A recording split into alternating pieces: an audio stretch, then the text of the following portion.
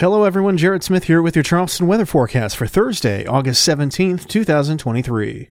More showers and thunderstorms are in the forecast for Thursday as the stalled front remains to our west and deep moisture remains in residence for one more day.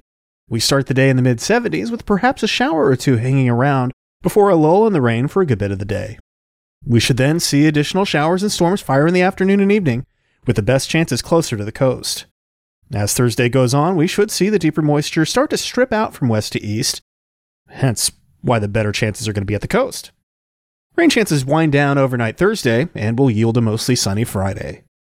Highs on Friday top out in the low to mid-90s, but the drier air will help keep heat indices a little more in check. They should only, and yes, I'm making air quotes, top out in the upper 90s. Hey, that is an improvement, right? The rain-free respite is short-lived as shower and storm chances return starting Saturday afternoon. Off and on storms will be possible Saturday afternoon as well as during the day Sunday as a wave of low pressure moves by.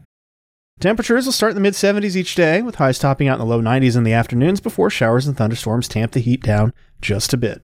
Overall, it's not the best possible scenario for the last weekend before school starts, but it's not going to be a total washout either.